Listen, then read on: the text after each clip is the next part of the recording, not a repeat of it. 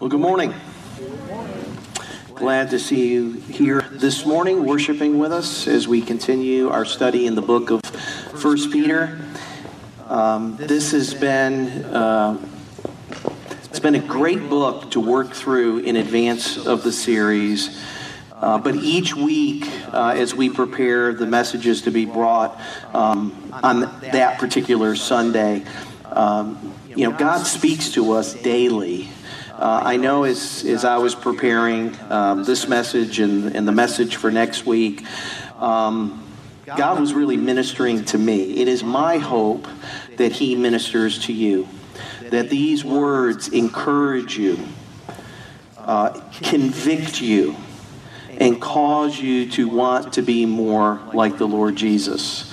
We don't come here on a Sunday morning merely to be informed, to learn, but we come to be transformed. And over these next couple of weeks, we're going to be diving into some scripture that ought not be controversial, but it is a little bit. And it's going to challenge us. It's going to challenge our thinking. And hopefully it will reveal to us what God wants us to know about ourselves so that we can be prepared for what He has ahead of us. Because I think that as we proceed in the coming months and years and decades, that the church will once again become that force that we read about in the book of Acts. That life-changing, transformative, culture-changing force. Oscar Wilde said once that wherever there is a man who exercises authority, there is a man who resists authority. And I think that's very true. Perhaps there is no other word in the English language that evokes such diametrically opposed thoughts and feelings than the word authority. Human beings first rejected authority in the garden when Adam and Eve decided to eat of the fruit of the tree that God said, don't eat from. And ever since, man has sought to be his own authority. We have bought Satan's lie that we can be our own God, that we can be the masters or the captains of our own fate. But as history has borne out, that has not turned out so well, has it? One does not have to look very far to be able to see that things don't go so well when people are allowed to do as they please. And perhaps no book more than the book of Judges reveals that to us. As you look at the book of Judges, you find that this was the source of their problem. It's a book that gives us a picture that when there is no authority to curb our sinful desires, that literally all hell breaks loose. And the book is summed up with this phrase that in those days there was no king in Israel, and everyone did what was right in his own eyes. And that's the problem, is that when there is a vacuum of authority, when there is an absence of authority, some other authority will always fill its place. It may be a dictator, but it just may be us living our lives the way that we want to live our lives. And there is no doubt, as you look through history, that when it comes to authority, it can be and has been abused. But authority in and of itself is not evil. For all authority comes from God, which we're going to see this morning. It is His gift to us. And it is an extension of His authority over our lives. I love what R.C. Sproul said about authority. He said this: the very word authority has within it the word author. An author is someone who creates and possesses a particular work. God is the foundation of all authority because he is the author and the owner of his creation. He is the foundation upon which all other authority stands or falls. So this morning, as God's holy and chosen people, as sojourners and exiles, as God's holy and royal priesthood, we are called to submit to every earthly institution and authority and to follow Christ's example in suffering, in doing good. Now, if you want something a little bit easier to hang your hat on this morning, it would be this. We are to submit to all human authority, even when it hurts. Let's pray together. Father, I come before you this morning realizing that the task at hand is difficult, far too difficult for me to do justice to your word. So, Holy Spirit, I pray that you would be our teacher here this morning, that you would just cause the words on these pages to penetrate our hearts. Lord, speak to us by your living and an abiding word. And Lord, make us more like Jesus, we pray. Amen. If you have your Bibles, you can turn over to 1 Peter chapter 2. We're going to be looking at verses 13 through 25 this morning. And let me say at the outset, too, the more I have looked into this topic of authority, the bigger it gets. The more complex it gets. And there's no way that I can cover everything that the Bible has to say about authority in 45 minutes. I'm going to do my best here in chapter 2 of 1 Peter. So, verse 13.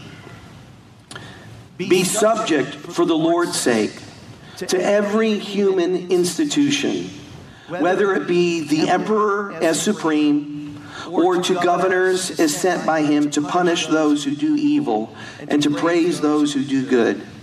For this is the will of God, that by doing good you should put to silence the ignorance of foolish people. Live as people who are free, not using your freedom as a cover-up for evil, but living as servants of God. Honor everyone. Love the brotherhood. Fear God. Honor the emperor. This morning, what I want to do, something a little bit different, is I want to pose 3 questions this morning and then attempt to answer those questions. So I want to ask, what are we called to do? Why do we do it? And how do we do it? So let's take a look at the first question. What are we called to do? Well, when you look at this text, when you look at verse 13, it's very clear that we are to submit to every human institution or authority. Now, the word in the English Standard Version is be subject to.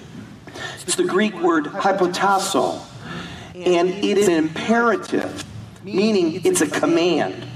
This is not something optional for the Christian. We are commanded to be subject to.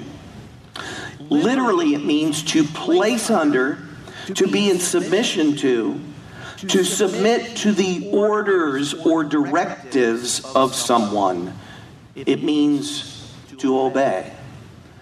And so we are commanded to submit to every human institution. But I want to focus on that other word, and that's the word every. We're to submit to every human authority. Now, I can't possibly tell you what all of those authorities are, because there's a great many of them in the world, but here's just a sampling. It includes kings and presidents, governors, courts, military leaders, police officers, employers, teachers, church elders, husbands, mothers, and fathers. So when Peter says we're to submit to every or all human authority, that's what he has in mind.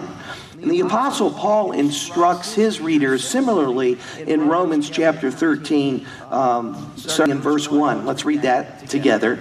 Paul writes this, and he says, "Let every person be subject to the governing authorities. For there is no authority except from God, and those that exist have been instituted by God. Therefore, whoever resists the authorities resists what God has appointed, and those who resist will incur judgment. For rulers are not a terror to good conduct, but to bad. Would you have no fear of the one who is in authority? Then do what is good, and you will receive his approval. For he is God's servant for your good. But if you do wrong, be afraid. For he does not bear the sword in vain, for he is the servant of God, an avenger who carries out God's wrath on the wrongdoer." Now, Paul is speaking there primarily of governmental authorities, but the principle remains. There is no authority except from God. It all comes from God. All of it has been appointed by God. And what Paul tells us is that those who are in authority are actually God's servants. Thus, if for no other reason, we ought to be very, very careful about railing against those in authority. Because we are railing then against God's servants. And I think God takes a very dim view of that. But not only are we called to submit to every human institution or authority over us, Peter takes it a step further. We're to submit to every human institution and authority, even if they do not manage their authority well or with integrity. That's probably the part that we struggle with the most. Most of us probably don't have a problem, submitting to authority when authority is good and makes good decisions, or at least decisions we agree with.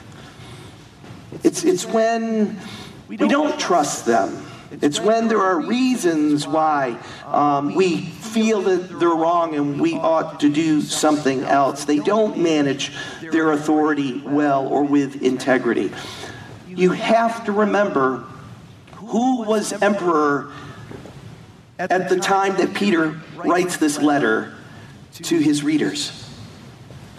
It was Nero. Nero was in power. And Peter tells his readers that they are to submit to the emperor as supreme. And then in verse 17 he says, honor the emperor. What? That can't be. That's got to be a scribal typo, right? There's got to be an error somehow that Peter, he wouldn't have told us to do that, would he? He did. And he goes further than that. Look at verse 18. It says, servants or slaves, be subject to your masters with all respect, not only to the good and gentle, but also to the unjust. For this is a gracious thing when mindful of God, one endures sorrows while suffering unjustly. For what credit is it if, when you sin and are beaten for it, you endure? But if when you do good and suffer for it, you endure, that is a gracious thing in the sight of God. You see, in verse 18, Peter speaks directly to household slaves who had converted to Christianity. And they are now a part of the local church. So as this letter is being written and sent to the local church, these slaves would be present and they would hear Peter directly to them. And he tells them this, that they must submit and respect their masters, even if they are unreasonable or unjust. Thus, the big idea for this morning's message. We are to submit to every human authority, even when it hurts. The word translated unjust in the ESV is an interesting word in the Greek. And it helps us understand exactly what he meant by it. It's the word skolios. Does that ring a bell with anyone? It's one of those Greek words that comes directly over into the English language, and we use it as it is. Scoliosis. Most of you guys know what that is. It's curvature of the spine. Well, the word scolios literally means curved, or crooked, or bent, twisted, perverse. It's used in the sense of being harsh and dishonest and unscrupulous and cruel. So when Peter says, not just to the good and gentle, but to those who are scolios, those who are warped and crooked and harsh and cruel, now it begins to take on some weight as we hear Peter's words. Now, some of you may be saying, well, what's Peter doing? Is he promoting slavery? No. He's promoting Christ. And shame on us that 2,000 years later, we can't see that.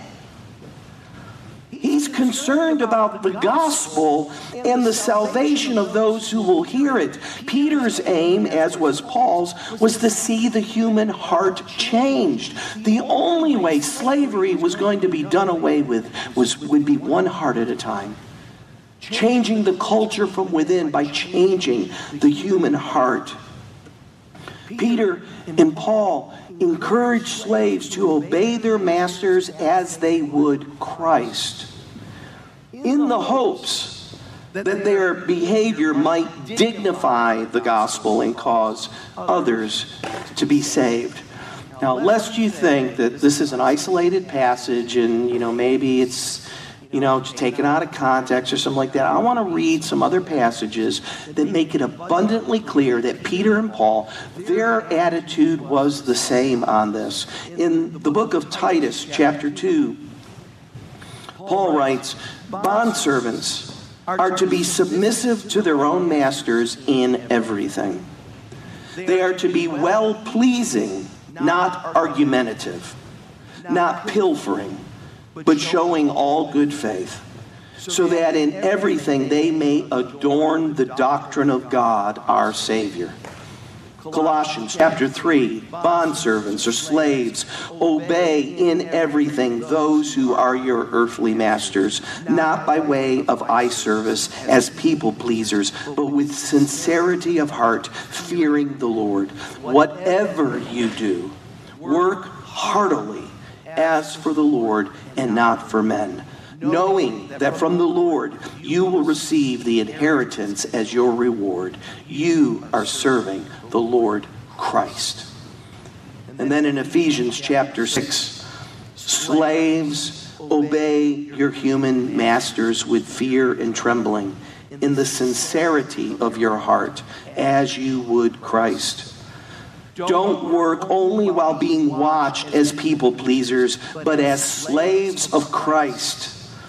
Do God's will from your heart. Serve with a good attitude as to the Lord and not to people, knowing that whatever good each one does, slave or free, he will receive this back from the Lord. And masters, treat your slaves the same way, without threatening them, because you know that both their master and yours is in heaven, and there is no favoritism with him. In our society, hearing these admonitions seems almost unconscionable.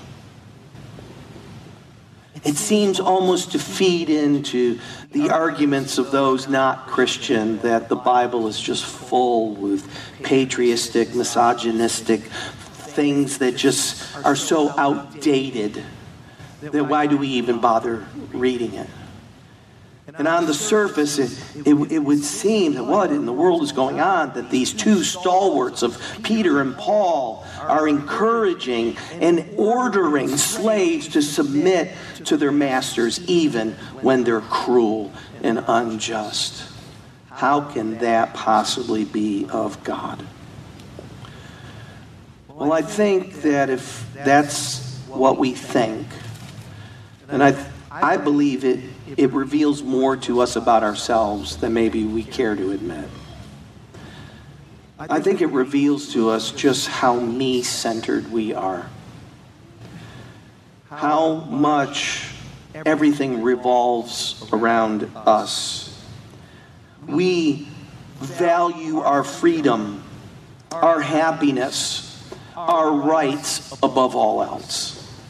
It's the pursuit of life, liberty, and happiness. That's what we're after. We vote for them. We march for them. We fight for them. We tout our perceived right to privacy, a mother's right to murder her unborn child, the right to love whoever we want, to be any gender that we want. It becomes very, very clear that it's all about us. And it's all about wanting to live our lives the way that we want to live, regardless of God's design for his creation and his will for our lives. No wonder we stumble over passages like this. It doesn't fit the world we want to live in. Peter is telling these Christian slaves that there is something more important than your freedom. There's something more important than your happiness or your rights. And that is the souls of men. And by that I mean in women too. Peter exhorts these slaves to remain where they are, as they are, so that everyone in that household, including their masters, might have an opportunity to see and hear the gospel and be saved. That is God's ultimate priority. The salvation of the human race, to rescue us and redeem us from the pit of hell, in eternal separation from God for all eternity.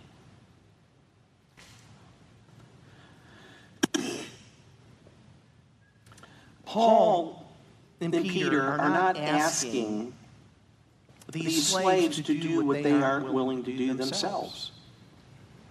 In fact, in Philippians chapter 1, I love what Paul writes about his own imprisonment. Listen to these words. He says, I want you to know, brothers, that what has happened to me has really served to advance the gospel. What's his priority? The advance of the gospel. So that it has become known throughout the whole imperial guard and to all the rest that my imprisonment is for Christ. And most of the brothers, having become confident in the Lord by my imprisonment, are much more bold to speak the word without fear. Paul didn't see himself as a victim, that his imprisonment was somehow God being put in a straitjacket, and now he's at the mercy of the Roman government. He saw himself as a prisoner of Christ, exactly where God wanted him to be. And when he understood that and accepted that, he began to see the beauty of it and the gospel being proclaimed throughout the entire imperial guard. Then, if you fast forward 3 chapters later, this is unbelievable. He says in verse 22 of chapter 4, as he closes out his letter to the Philippians, he says, and all the saints greet you. Ready for it? especially those of Caesar's household. Caesar's household now has believers, Christ followers in it. Why? Because Paul says, here I am, send me. Use me however you want to use me. I lay down my rights, my happiness, my desires. Lord, I am yours. Paul saw his imprisonment as the means by which the gospel would permeate not only the Praetorian Guard or the Imperial Guard, but Caesar's own household. So here's the question we need to ask ourselves. How many of us would be willing to endure slavery or imprisonment for the gospel so that others might come to faith in Christ? Can I be blunt, honest with you? I'd like to think that I would. But I don't know. Right now, I don't know. I suppose God will give the grace in the moment. But the only thing I can look to help me judge whether or not I would are the things that are happening in my life right now. And I have pause when I see that I have a hissy fit over social distancing guidelines and mask mandates. When I disagree with those in authority over me, I sometimes don't like my response. May not come out of my mouth, but I feel it, so I know it's real. And what is that compared to being a slave? What is that compared to being in prison?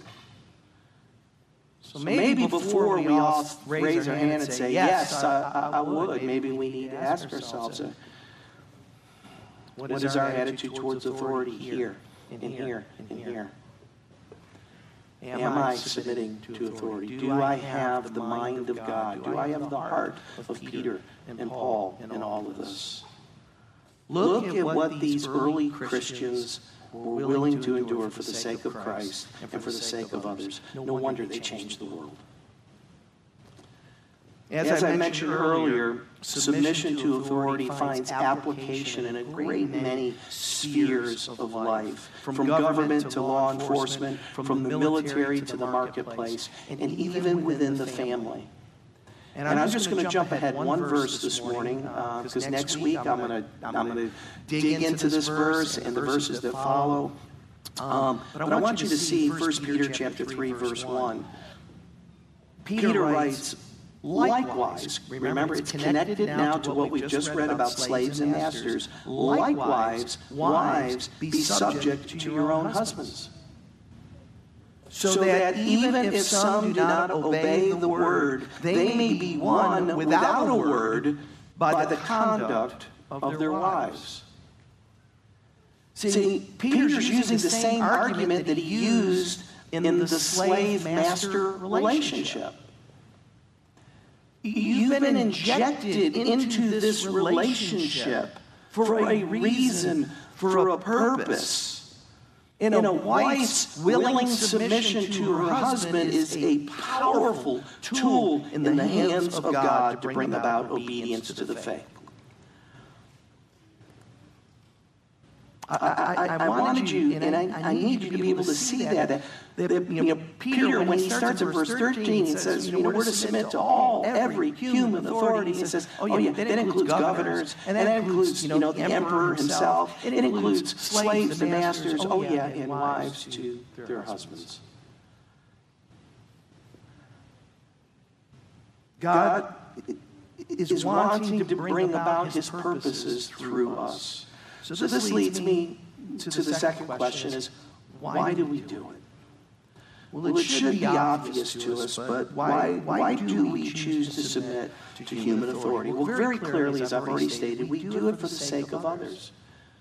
So that they might see Jesus, that they too might be saved. But we also do it primarily for the Lord's sake. Do you see that in verse 13? Be subject for the Lord's sake to every human institution.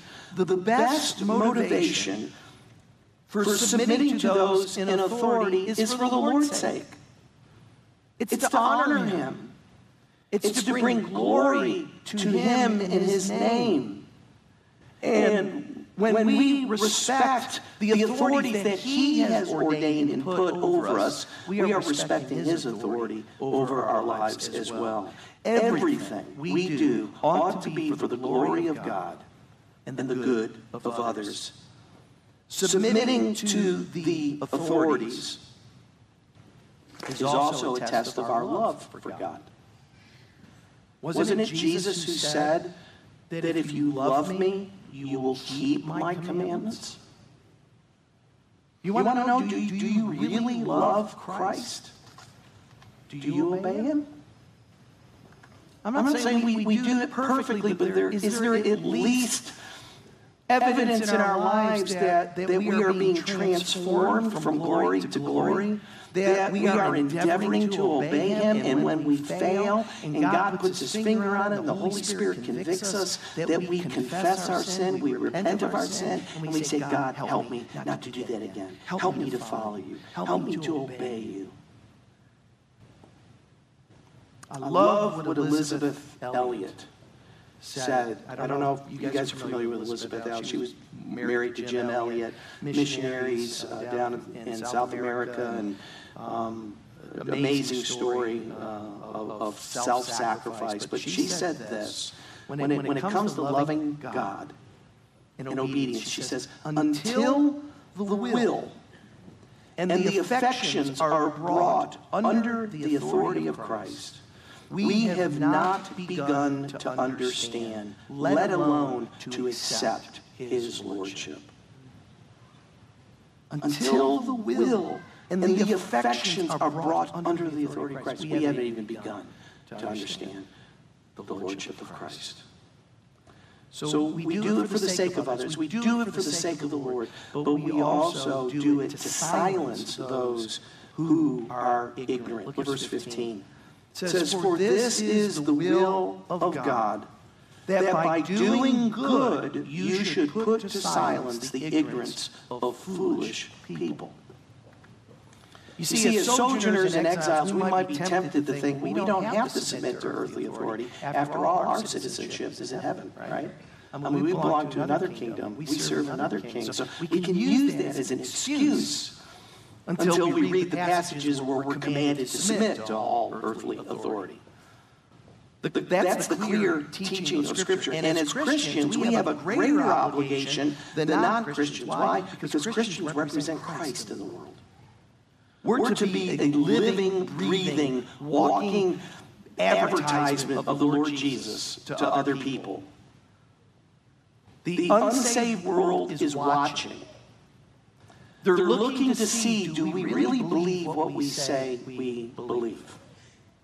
Now, if I were to ask you, what's the greatest argument or the objection that the world has about the church?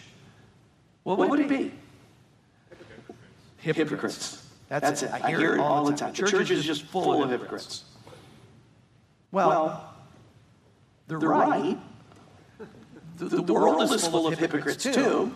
I'd rather have the hypocrites in church trying to lose their hypocrisy than keeping it out in the world. But that being said, yes, let's face it. You and I, Christians, we don't have a stellar reputation. We don't have a lot of credibility with Christians. With non-Christians. They turn on the TV, they see the charlatans on the TV, right? And they kind of lump us all together. They see the Christians, with the bumper stickers, driving like a bat out of hell. They hear. They hear Christian parents at ball games. Okay?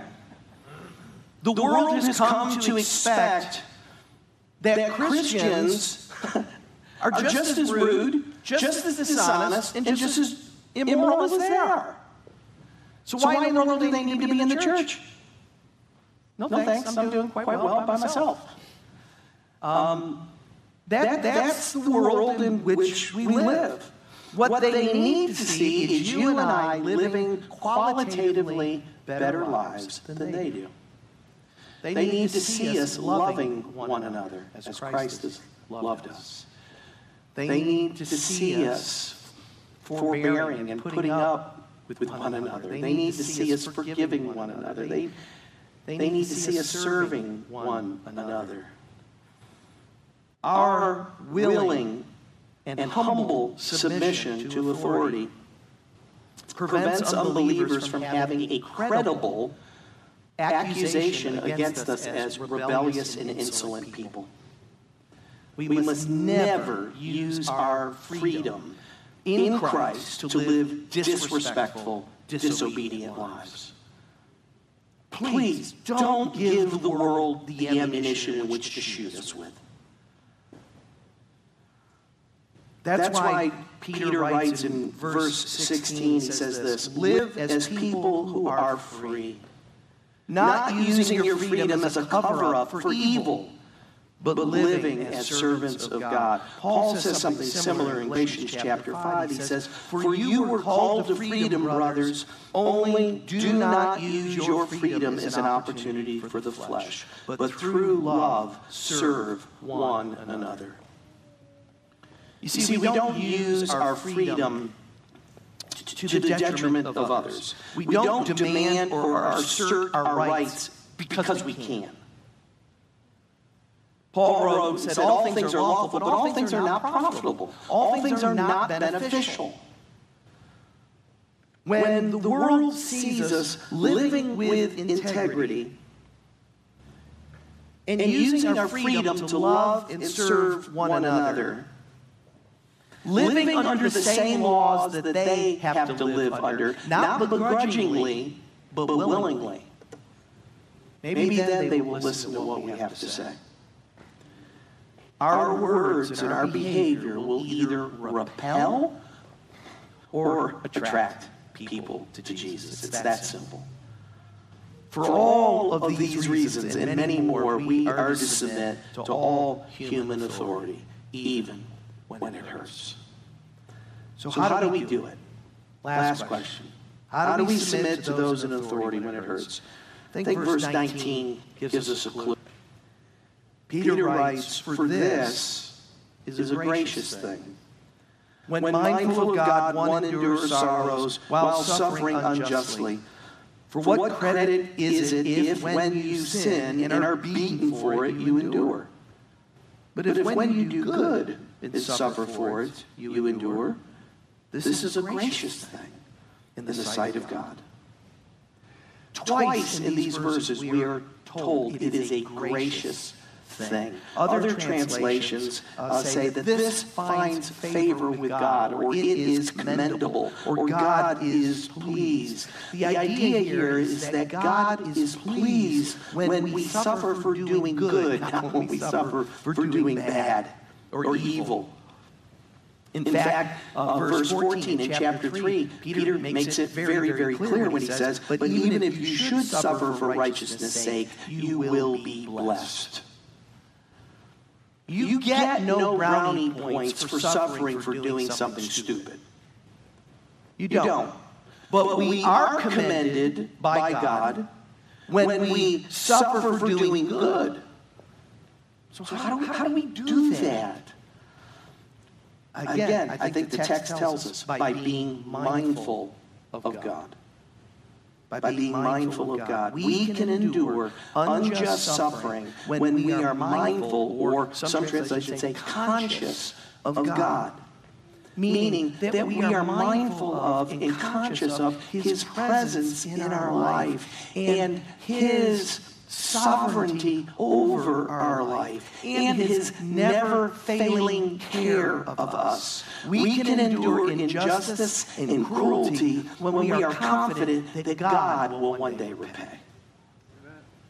when there will come a day when we will receive our reward for all that we have suffered in this life for his sake and for the gospel's sake.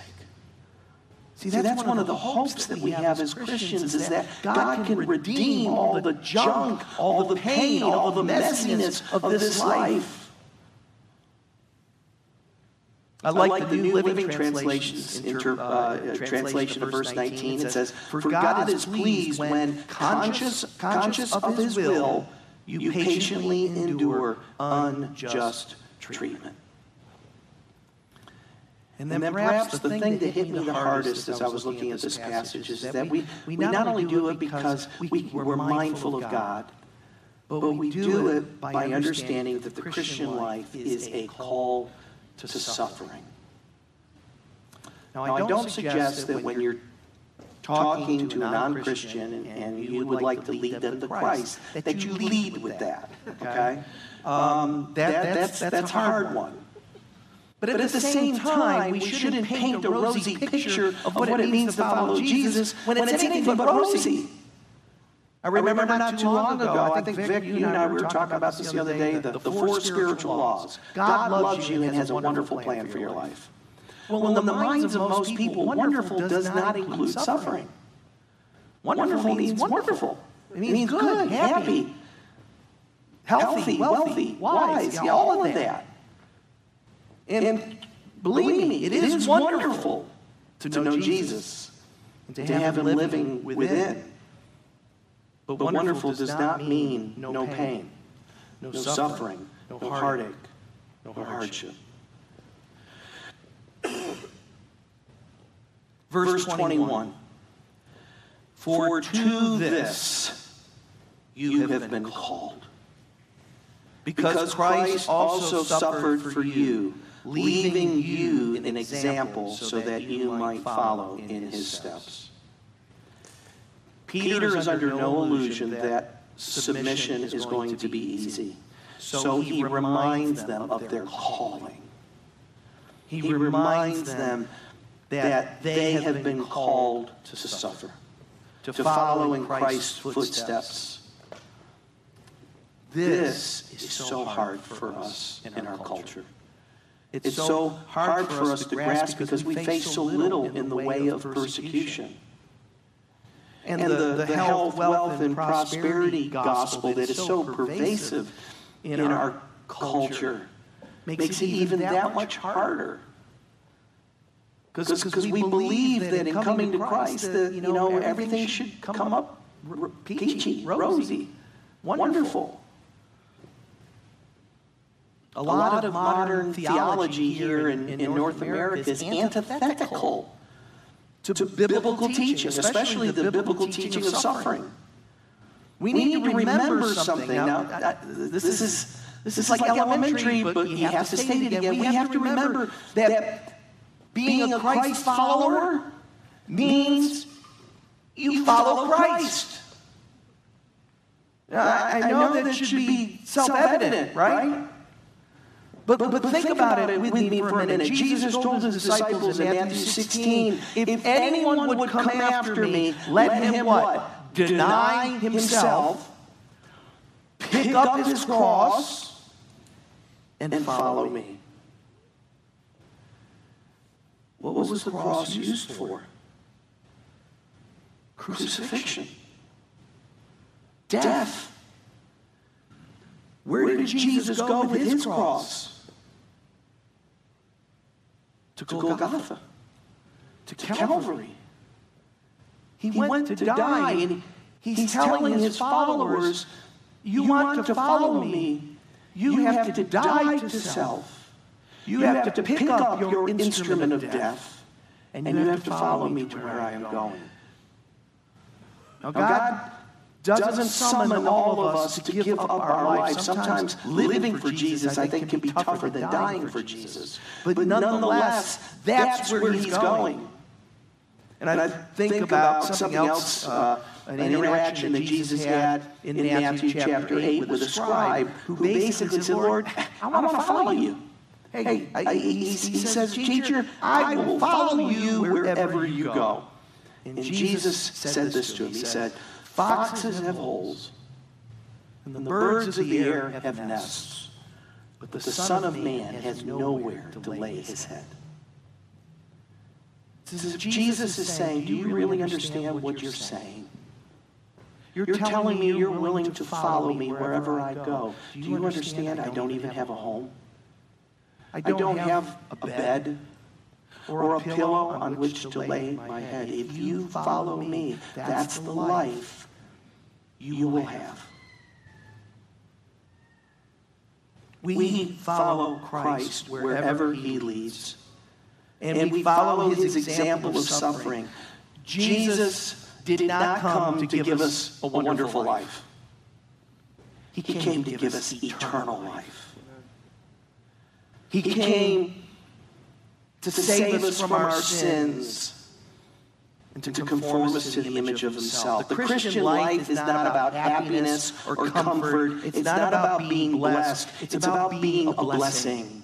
And it's about being more like Jesus. He is the perfect picture of what willing submission looks like, both in life and in death.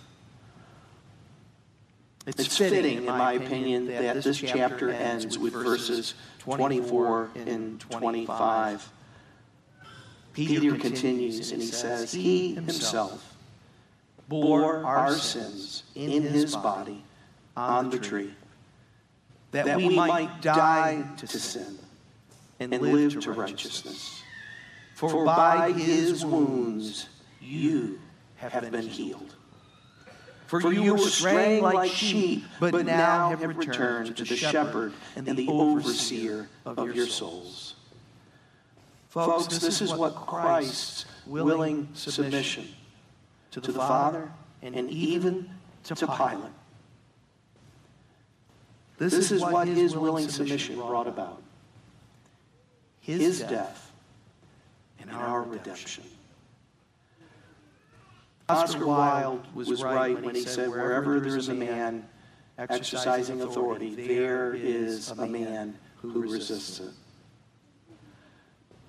But let not the latter be said of us. We are called to follow Jesus' example and to submit to every human authority that God has established. There may come a time when our allegiance to God will require us to resist human authority.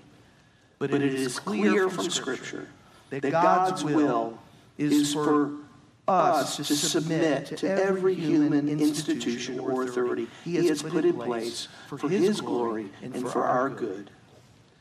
May God grant us the desire and the strength to obey, even when it hurts. Let's pray. Father, we thank you for your word to us. Lord, we thank you that you shoot straight with us. You don't pull punches. You don't mask truth. You don't water it down. Because, Lord, we need to hear the truth. And Lord, I confess that I fall so far short of your standard for my life, for your will for my life. But I do desire, as I am sure that many people here this morning do as well, we do desire to honor you, to obey you, to love you. And so, Lord, I pray that your Holy Spirit would just do a deep work in all of our hearts to make us more like Jesus. Be pleased with our thoughts and our attitudes and our actions and the words that fall from our mouths. And may you receive all the glory, even as you further your kingdom, we pray in Jesus' name.